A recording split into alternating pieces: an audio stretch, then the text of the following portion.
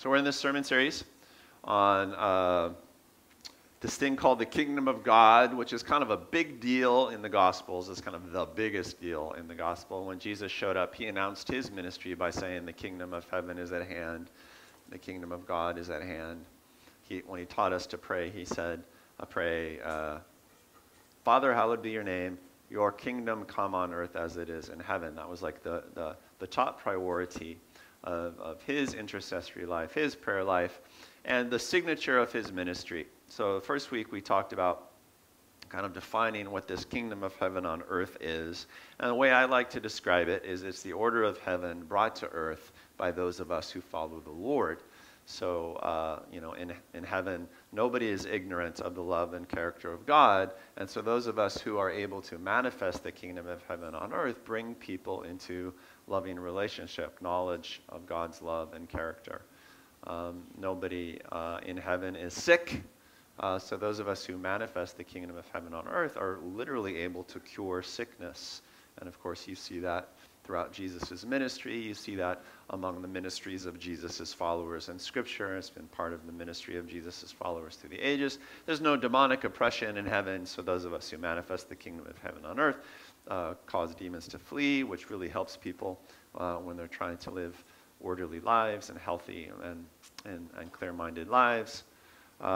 Nobody in heaven, thanks buddy, nobody in heaven is lacking anything, right? And Jesus talked a lot about this. He said, look, don't worry about tomorrow. Your heavenly Father is going to take care of you. And if necessary, Jesus could feed a crowd of thousands of people with one little boy's sack lunch, right? 5 loaves and a couple little fish, and he would multiply that, because even if you have to do miracles of provision in the kingdom of heaven, what you have is always enough. A kingdom principle. So we could go on. Jesus didn't just talk about the kingdom of heaven, he manifested it, and that's one of the things that made his life and ministry really, really unique. So that was week 1, and then in week 2, last week, we talked about the question, well, look, if you want to manifest, if you want to demonstrate the kingdom of heaven on earth in the world around you, well, how do you go about doing that? What are some important principles for us to do that in the world around us? And we examine the story of when Jesus went to his hometown, and because people in his hometown did not cooperate with him, took offense at him, manifested criticism and doubt and offense instead of faith and willingness, it stopped Jesus cold. He couldn't do any miracles there, which is just stunning. Just stunning that Jesus himself could not bring the order of heaven to earth when people oppose the order of heaven. So God has made the kingdom of heaven on earth really vulnerable to us. We can snuff it out like that. We could snuff it out with a reluctant attitude. We could snuff it out with a little bit of criticism, with a little bit of doubt, a little bit of fear, a little bit of humanity getting in the way. And if Jesus himself were here, he couldn't do any miracles in our lives if we brought him a lack of faith and a spirit of offense and criticism and reluctance and apathy or whatever else, right? Which is just astonishing. Well, okay, so that's scary. How then do you avoid that and spread the kingdom of heaven on earth? And what we talked about was looking for hot spots. Remember that word, those of you who were here last week? It's like immediately after his bad hometown experience, Jesus sent his disciples out without him. And he said, go to a village and preach the kingdom of heaven is near and do a bunch of miracles. And if they don't accept you, get the heck out of town and shake the dust off your feet as you go. In other words, you're looking for places where there are little sparks of faith, right? Little sparks of faith, because when you find one, then you can turn it into a bonfire of faith. But what you need to find is hot spots, people who are into it, right? Or the person who's into it. Jesus said, when you show up in a village, and somebody takes you into their home, stay there, because you found a little faith, and you want to hold on to that.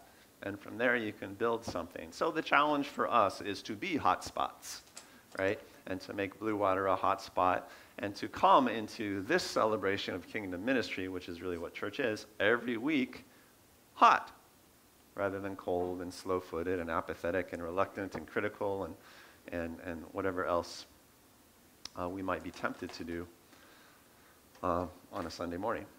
All right, so that's how you manifest, or at least a tip for how you manifest the kingdom of heaven in the world around us. We following so far? Everybody clap once. Here's a warm-up question today. Crack your neck, massage your earlobes, get the blood flowing. Okay, so that's kind of how you get the kingdom of heaven moving in the world around you. How do you get the kingdom of heaven moving in you? How do you grow the kingdom in your own life? How do you really get it going in your life? I will give you 8 seconds to be brilliant. Go.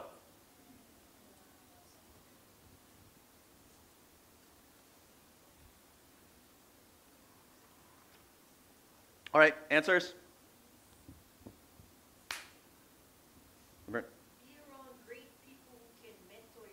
Be around great people can mentor your life. Yeah. Be around hot spots. Yes. Yeah, that's a good way to become a hot spot. Excellent. I like that. I like that.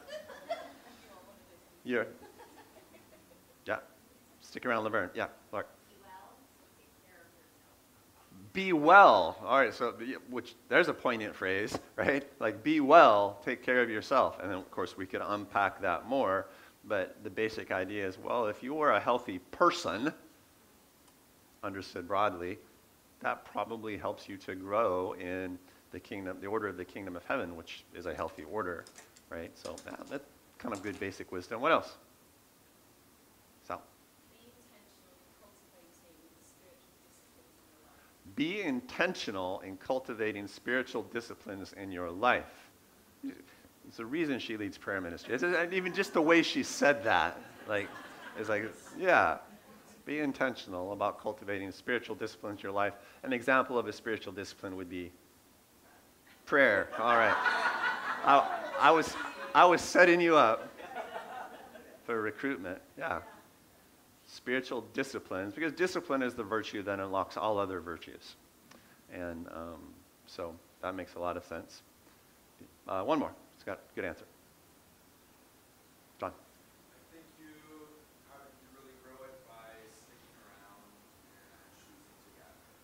Sticking around and choosing to gather, says the pioneer of our community houses. Yeah, it's like everybody's answering to type this morning. I love it. It's fantastic. Because we say so much about community, and we could say so much about gathering, but if you drop out of the assembly, if you drop out of gathering, if you drop out of community, you're a sitting duck. It's like a goose dropping out of formation in the sky. Suddenly that goose falls behind, right? So don't be a slow goose. Say it to your neighbor. Nalani has one. She just has to share. Go, Nalani.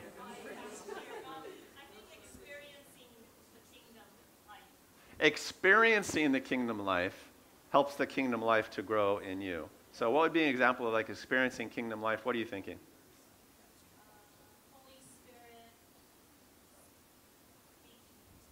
Holy Spirit speaking, hear the voice of God, hear the voice of the Holy Spirit, feel the presence of the Spirit, and that creates momentum and some growth in your own life. Yeah, have a kingdom experience.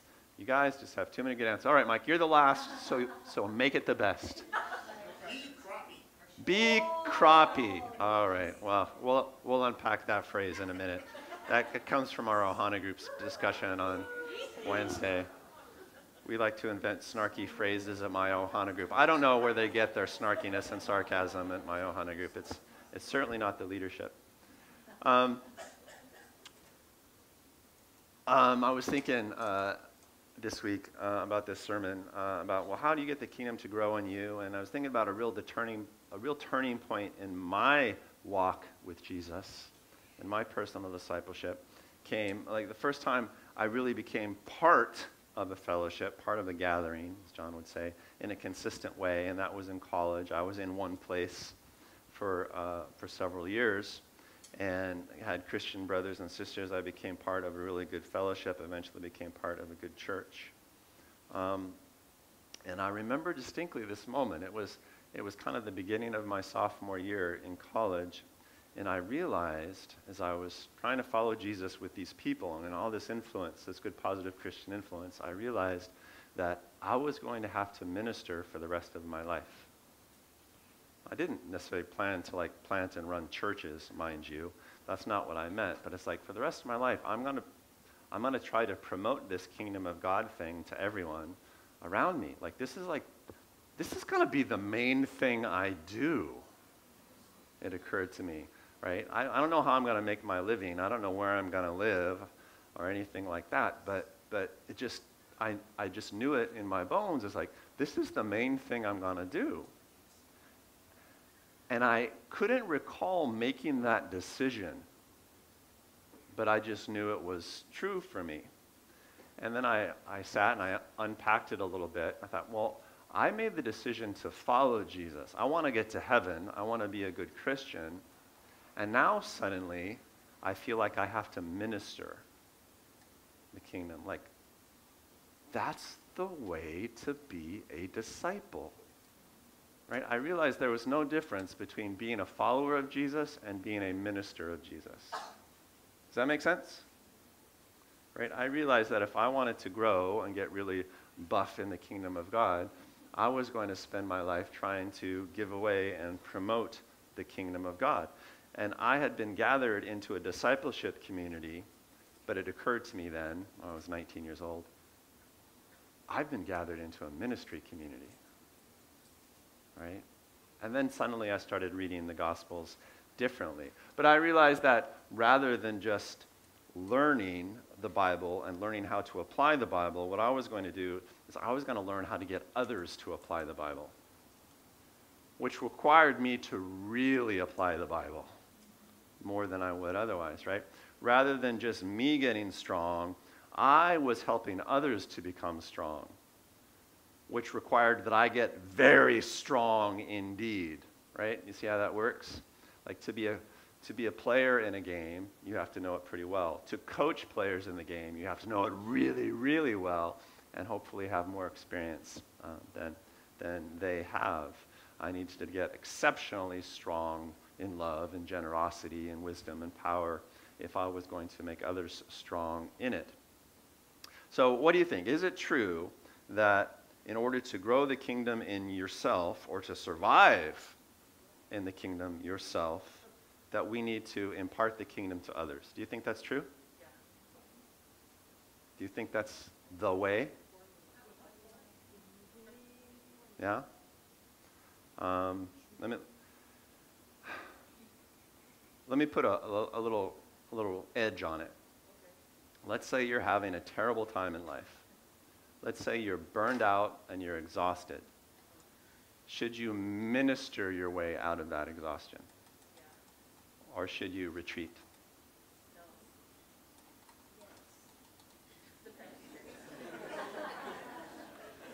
I have like 6 opinions in the front row, and there are 6 people. All right, let's read what I think is a very familiar passage to you if you've been hanging around the church for any length of time. Mark chapter 4, it's the parable of the sower, or the parable of the soils, it's sometimes called. So you can turn to Mark chapter 4 in your Bibles. If you're a real Christian, you have a real Bible. If you're a casual Christian, you have a smartphone Bible. And if you barely made it to church today, you can read the big board behind me. There's grace. Yes, there's grace. There's grace. Okay, so what I want to do is read Mark 4, ultimately 1 through 24. I'll start with 1 through 20, which is the parable itself. It goes pretty fast. Again, Jesus began to teach by the lake, and the crowd that gathered around him was so large that he got into a boat and sat in it on the lake, while all the people were along the shore at the water's edge. This is why all pastors should have boats. He taught them many things by parables, right, which is a style of teaching. It was an illustration, a metaphor that caused people to think and question. He taught them many things by parables, and in his teaching said, "Listen, a farmer went out to sow his seed, and as he was scattering the seed, some fell along the path, and the birds came and ate it up. Some fell on rocky places where it did not have much soil. It sprang up quickly because the soil was shallow. But then when the sun came up, the plants were scorched and they withered because they had no root. Other seeds fell among thorns, which grew up and choked the plants, so they did not bear grain. They got choked out. Still other seed fell on good soil. It came up, grew, and produced a crop, multiplying 30, 60, or even 100 times. Then Jesus said, "He who has ears to hear, let him hear." And this was very Jesus style. He gives this illustration and then says, "There, understand that if you can," which is kind of how I preach. It's like, I don't know if you get it. Let me know. And when he was alone, the 12 and the others around him asked him about the parables. He told them, "The secret of the kingdom of God has been given to you. But to those on the outside, everything is said in parables, so that they may be ever seeing but never perceiving, and ever hearing but never understanding. Otherwise, they might turn and be forgiven." That's a bad translation. Literally in the Greek it means, they may be ever hearing but never understanding. Were it not this way, they would turn and be forgiven. That's kind of how that's supposed to be. Then Jesus said to them, "Don't you understand this parable? Then how will you understand any parable?" I love the way he gets frustrated with them. The farmer sows the word. So the seed is the word, the message of the kingdom. Some people are like seed along the path where the word is sown. As soon as they hear it, Satan comes and takes away the word that was sown in them. Others, like seed sown on rocky places, hear the word and at once receive it with joy. So there's full acceptance. But since they have no root, they last only a short time. And when trouble or persecution comes because of the word, they quickly fall away. They've got no staying power. Still others, like seed sown among thorns, hear the word, but the worries of this life, the deceitfulness of wealth, and the desires for other things come in and choke the word, making it unfruitful. Others, like seed sown on good soil, hear the word, accept it, and produce a crop, 30, 60, or even 100 times what was sown. So he deciphers the parable for them. So how many of you have studied this parable before, read it, have gone through it? And there's so many different ways to go through it. What I want to do is just offer a couple quick reflections on this parable as it pertains to the kingdom of God growing in us individually. Okay? Obviously, Jesus is talking about, the word that's out there, which is, like, he doesn't mean the printed word, the Bible. He means the message of the kingdom. Like this whole thing that he's teaching and demonstrating, that's the word of God. That's the spoken, creative word of God. Do you receive it well? And does it grow in you or not? And he's describing 4 types of people, and he's using 4 types of soil to do this, right? It's like, well, you got the hard soil by the path, and, the message of the kingdom doesn't even penetrate in your life. I mean, it just bounces right off of you. You don't even notice, right? And then he's talking about shallow soil, which is like you hear the word and actually accept it, actually receive it, right? And it sort of starts to grow, but as soon as there's any turbulence, you get wiped out, right? And then there's soil, which is like, well, it seems really good. It's so good, and it's so open, and it's so enthusiastic that the good things grow, but so do the bad things, the weeds, and then there's a competition, and your life loses the competition. You get choked out by competing interests, the pressures of work, the pressures of schedule, the pressures of I don't know, politics or whatever else is going on, the fear of disease and death. We've had so much of that in culture, that sort of thing. And then finally, there's this good soil. And what defines the good soil? It makes stuff. Yeah. The kingdom grows in the good soil, right? The soil doesn't just receive it. Soil does what soil does, right? It engenders growth. And the kingdom becomes fruitful in your life, and it produces a crop. And obviously, we want to be good soil, which means that we want to produce a crop. How easy is it to receive the kingdom of God into your life? Easy. Pretty much every soil can receive the kingdom of God. How easy is it to grow the kingdom in your life? Well, it's at least like 4-1 against you, according to this parable, right? It's much, much harder.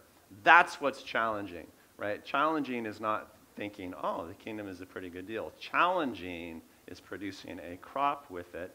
And Jesus says that producing a crop is actually the only way for the word, for the kingdom message to survive in you.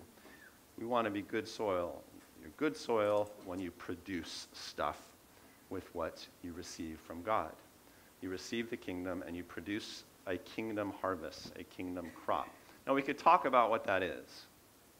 What does it mean to produce a kingdom crop? But that's the goal. Growth is the goal. Okay? And if you don't grow, according to Jesus' illustration, you don't even survive. Right? The seed doesn't even survive in you. And think about it. You know, if any given plant stops growing, that plant is dead. Right? Plants grow or they are dead. And Jesus is saying, well, it's true with humans as well. Right? You're either growing in the kingdom, either you're producing, you're productive, you're fruitful, or you're wiped out. I mean, those seem to be the two choices. So is Jesus saying that to grow in the kingdom, we need to minister the kingdom? Is that what he's saying? I think so. It kind of sounds like that. But just to be clear, let's read the next few verses, because this is what he says immediately after that parable. This also is famous teaching, a famous teaching of his, and you might not have realized where he locates it. But right after talking about how important it is to be kingdom productive, he said, do you bring in a lamp to put it under a bowl or a bed? Instead, don't you put it on its stand? What's a lamp for? A lamp is for broadcasting, right? It's for illuminating the whole area. For whatever is hidden, whatever you've got tucked away, is meant to be disclosed. That's the whole point, right? The whole point is to get it out there. And whatever is concealed is meant to be brought in the open, right? We don't have spiritual safe deposit boxes, right? If we get a treasure, we put that sucker on display. We do everything we can with it. If anyone has ears to hear, let him hear. Consider carefully what you hear, though, he continued. With the measure you use, it will be measured to you, and even more. Whoever has will be given more. Whoever does not have, even what he has will be taken from him. In other words, there's no stasis, there's no neutral.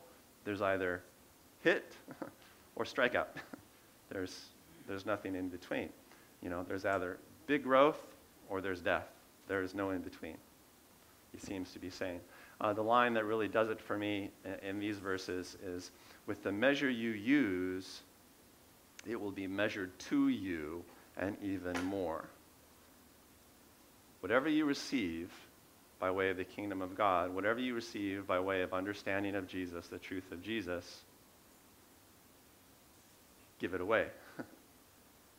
Use it big, receive big. Use big, get big. It's the ultimate use it or lose it teaching. What is the kingdom for in your life? Well, the kingdom is for influencing people. That's what it's for. And if you fail to influence people, which I think is a fair paraphrase of be productive, right? If you fail, then you die off. You get stuck. You become a zombie. Anybody feel like a spiritual zombie? You're just going through the motions? Anybody ever felt that sometimes? Well, if that's you, then the first question I will ask you is, who are you ministering to? Who are you influencing in a kingdom way? And the answer is probably, well, I know it's been hard. I'm taking a break. Oh, meaning you stopped breathing. No wonder you're uncomfortable. Are you following? Right? To those who have, more will be given. To those who have what? To those who have what, more will be given. Those who have faith, more will be given. Great answer. Do you think that's true? If you live out faith, do you grow in faith or do you die? Well, Jesus is saying you grow in faith. Now, what if you don't live in faith? What if you believe but you don't exercise it? What if you believe things but you never try them? What happens? Those who do not have, more will be taken away. If you don't exercise the muscle, it stays the same. No, if you don't exercise the muscle, it atrophies, it shrinks, it gets small, right? There is no stasis in this athletic event we call life. In this combative event we call spiritual life. Right? You following?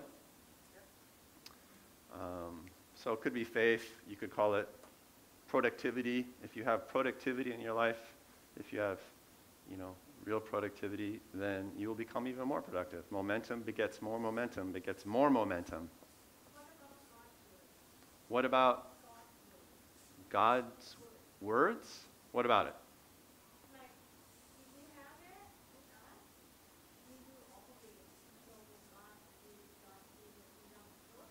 If we have God's word in us, we will always grow in the kingdom. I would probably say if we have God's word in us and follow it and use it, then we will always grow. If we simply know God's words and do nothing with them, then we'll actually shrink. That seems to be what Jesus is teaching. So we have to exercise. Use it or lose it. Yeah. And that's one of the reasons we say at Blue Water, faith is trying, right? You have to try. And what is it we have to try? Well, we have to try to influence people. We have to minister, right? Ministry is the battle that you need in your life in order to survive life. Are you influencing people? Are you not influencing people toward Jesus? It's a very straightforward, basic question and very frightening. Because this parable is freaky, right? You either grow or die. How about that for a church bumper sticker? Grow or die! Blue Water. We have barbecues. Use it or lose it. You have to give to receive, right? You have to give to breathe. It's really easy to die. It's really easy to die in kingdom terms. And the way you die is you stop ministering to people. That's the path to death, right? And it might not feel like death. It might feel like what Jesus describes. It might feel like just, the sun is really hot. It's withering. Life is withering. What do you expect from me, right? Or it might feel like getting choked out. I would minister, but, look at these thorns. What am I going to do? God planted me in a thorn patch, so, it's so easy. It's so easy to die, to let the kingdom die in you, isn't it? That's just so easy. My advice to seekers, like if you are here and you haven't followed Jesus ever in your life, you don't even know what you think about this God stuff yet, my advice to you would be, try to minister with us. Jump in. A couple iconic stories I have about this. One, like I've shared before, about my good friend Justin Wiley, who is like a founding member of Blue Water. When I first met Justin, he had some Christian experience, but he wasn't exactly living a Christian life, let's say. He was a student at UH, and he showed up before Blue Water started at this ministry we had called Nightlife, and started asking questions, and that was great. It's like, does following Jesus mean this? Does following Jesus mean that? How do I know that this is true? And so he and I both had some experience in Cuba, some travel experience, and I was going on a mission trip to Cuba. So I said, why don't you come with me? So he went with me, just the two of us. We went to Cuba and did like this 2-week missions trip where we'd go into a village where it was kind of illegal to minister back in those days in Cuba. And it'd be like, all right, we're going to heal the sick. Go, Justin. Right? It's like, I don't want to converse with you anymore, right? I want you to do this. He loved it. And he's never stopped. never stop. And he lives in Denver now with his beautiful wife, Amber. JoJo's been in Denver for a year, gets to hang out with them. Lovely people. Just like the best people, always productive. He's always on.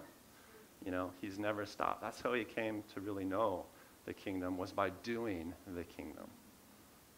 The other iconic story I have is a small group that Sonia and I led years ago in Boston, and we had this kid who was coming who had kind of grown up in a Christian home, wasn't really following Jesus, and his thing was he was a drug addict, and he was addicted, he was addicted to sex, frankly. Every night he would go out to the gay bars, and he would hook up every night, usually with a stranger, go home with a stranger or take a stranger home. But he had encountered Jesus and was kind of loving Jesus, and when coming rather religiously to our small group at the apartment that Sonia and I had, and we were reading one night from the Gospel of John, a healing story, and I was like halfway through the story, and I remember him putting down the Bible and says, when you guys pray to heal people, it takes so long. And I read this, and when Jesus healed someone, he just said, be healed, and they were. So what's wrong with you, basically? What he's saying says this, this guy is like, I don't think you're even a Christian. Don't criticize me, But we had a guy there who had shown up that night, and he had terrible neuropathy in his leg, like constant nerve pain in his leg. He'd had some sort of injury, and he came to our small group because he heard that people got healed there.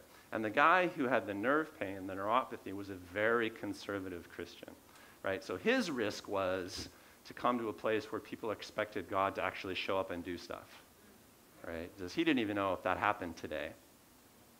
And then there was like my friend Chuck, whose risk was like being late to the gay bar to get his nightly pickup, And so I was looking at these guys, and I said, Chuck, you're right. Why don't you heal him, right? And so Chuck was like, all right, I will. And so he gets up and he moves over. It was just a lovely moment, because here's you had this guy who was a completely unrepentant drug addict, super promiscuous gay bar dude, moving over toward the conservative Christian who was just scared to death about it. It's like what if it works, It's like, and so Chuck said, be healed, and instantly healed, and then that was a great conversation.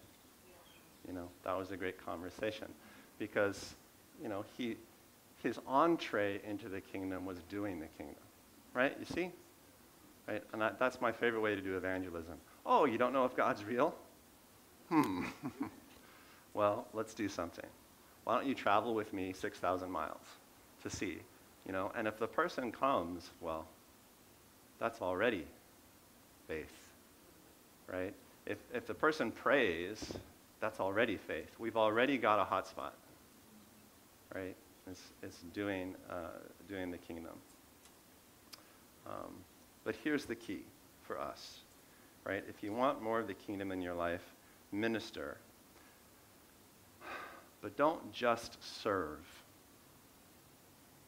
right? Do it in a kingdom style. And please hear me when I say this, people. Do it in a kingdom way. Now, what do I mean by that? If you've been around Blue Water, maybe you have some intuition what I mean by that. What is the kingdom style of doing ministry? Well, you do it in an otherworldly fashion. You do it according to the order of heaven as opposed to the order of earth. It's really easy to serve people in an earthly way. And there's nothing at all wrong with it, right? A good earthly way to serve people would be, simple social services. It's like you take earthly wealth and you try to apply it on behalf of people who don't have much earthly wealth. Is that good? Well, that's a fantastic thing to do. But it won't necessarily make the kingdom grow in you, because you can do that without heaven, right? You're probably doing it because of heaven and don't know it, but, because you've been schooled by the word of the Lord, whether you realize it or not. But so there are ways to serve. You can be nice, which is super valuable, but it doesn't necessarily cause the kingdom to multiply in the world.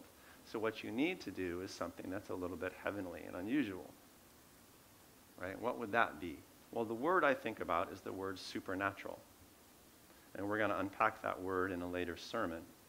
You need to be supernatural, which is to say not natural, right? Abnormal. That's what I mean.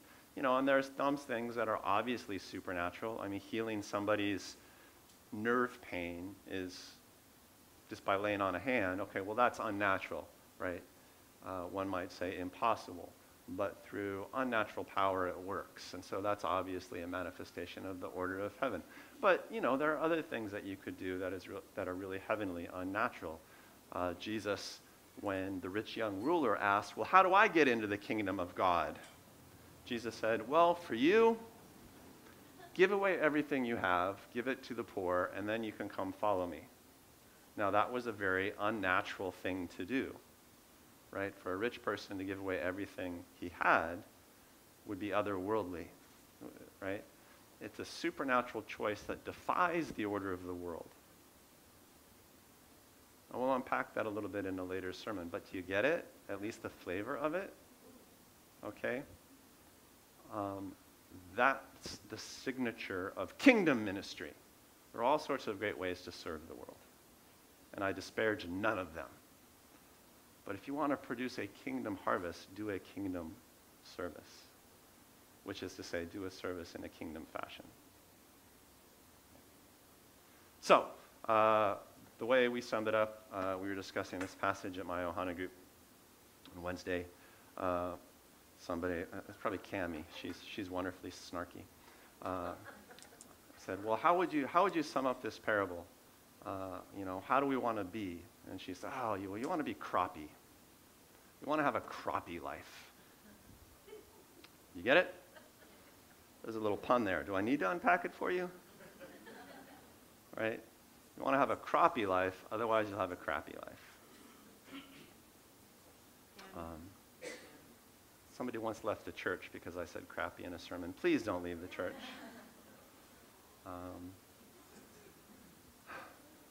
You always want to be producing a crop, right? You want to be a croppy person. I want to look out there on Sunday morning and think, you're such a croppy person, right? You want to produce. Are you producing? It's a great time in life, and it's a great time in the world, and it's a great time in the arc of our church experience to ask that. We're doing a kingdom series that's going to sort of lead us to the all-church retreat on Labor Day, and we're going to have some really powerful kingdom manifestations there, I think. But we're trying to really be a hot spot and to really get the kingdom of God moving. And it's a great time to ask yourself, is the kingdom growing in you? I mean, is the momentum surging in you? Are you a crappy person? If you don't feel that way, then my diagnosis is you haven't been ministering the kingdom.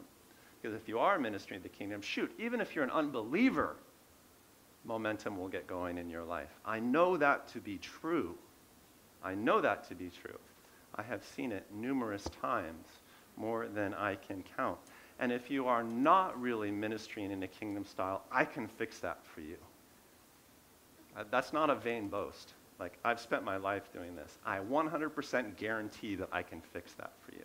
If you want to move and minister in a kingdom way, this is not a problem for me. And I'm not the only one, right? There are a number of people at this church that could automatically fix it for you. Go to any number of the Ohana groups. Get your butt in gear and get there and say, I want to minister the kingdom tonight. And that will be great for you, and it might kick the Ohana group leader in the butt. It's like, yes, let's put down our snacks, quack, and minister the kingdom. That's what the groups are for. So get to one, and we're going to start having more and more kingdom experiences. I promise you, right? I have no doubt about this. So the question I'll leave you with is, are you ministering the kingdom? Do you want to? I told you how. At least I told you the next step to take. So are you into it? You better be into it some way. Because if you're not, it's not going to go well for your spiritual life. I love you. It's not going to go well for your spiritual life. The thorns are growing. It's not going to go well for you unless you start producing. That's the safe place. The safe place is producing. I'll just give a minute for the Holy Spirit to speak to you. Father, I pray that you would come and minister to your flock, to your sheep, to your sons, to your daughters. Jesus, take care of your brothers and sisters. I pray that you would make us a kingdom hotspot, and I pray that you would make these precious souls kingdom people, so that their life would be safe, but that their life would be croppy, filled with productivity and faith. I pray that you would make each of us what we are supposed to be. Speak, Lord, because your servants are certainly listening.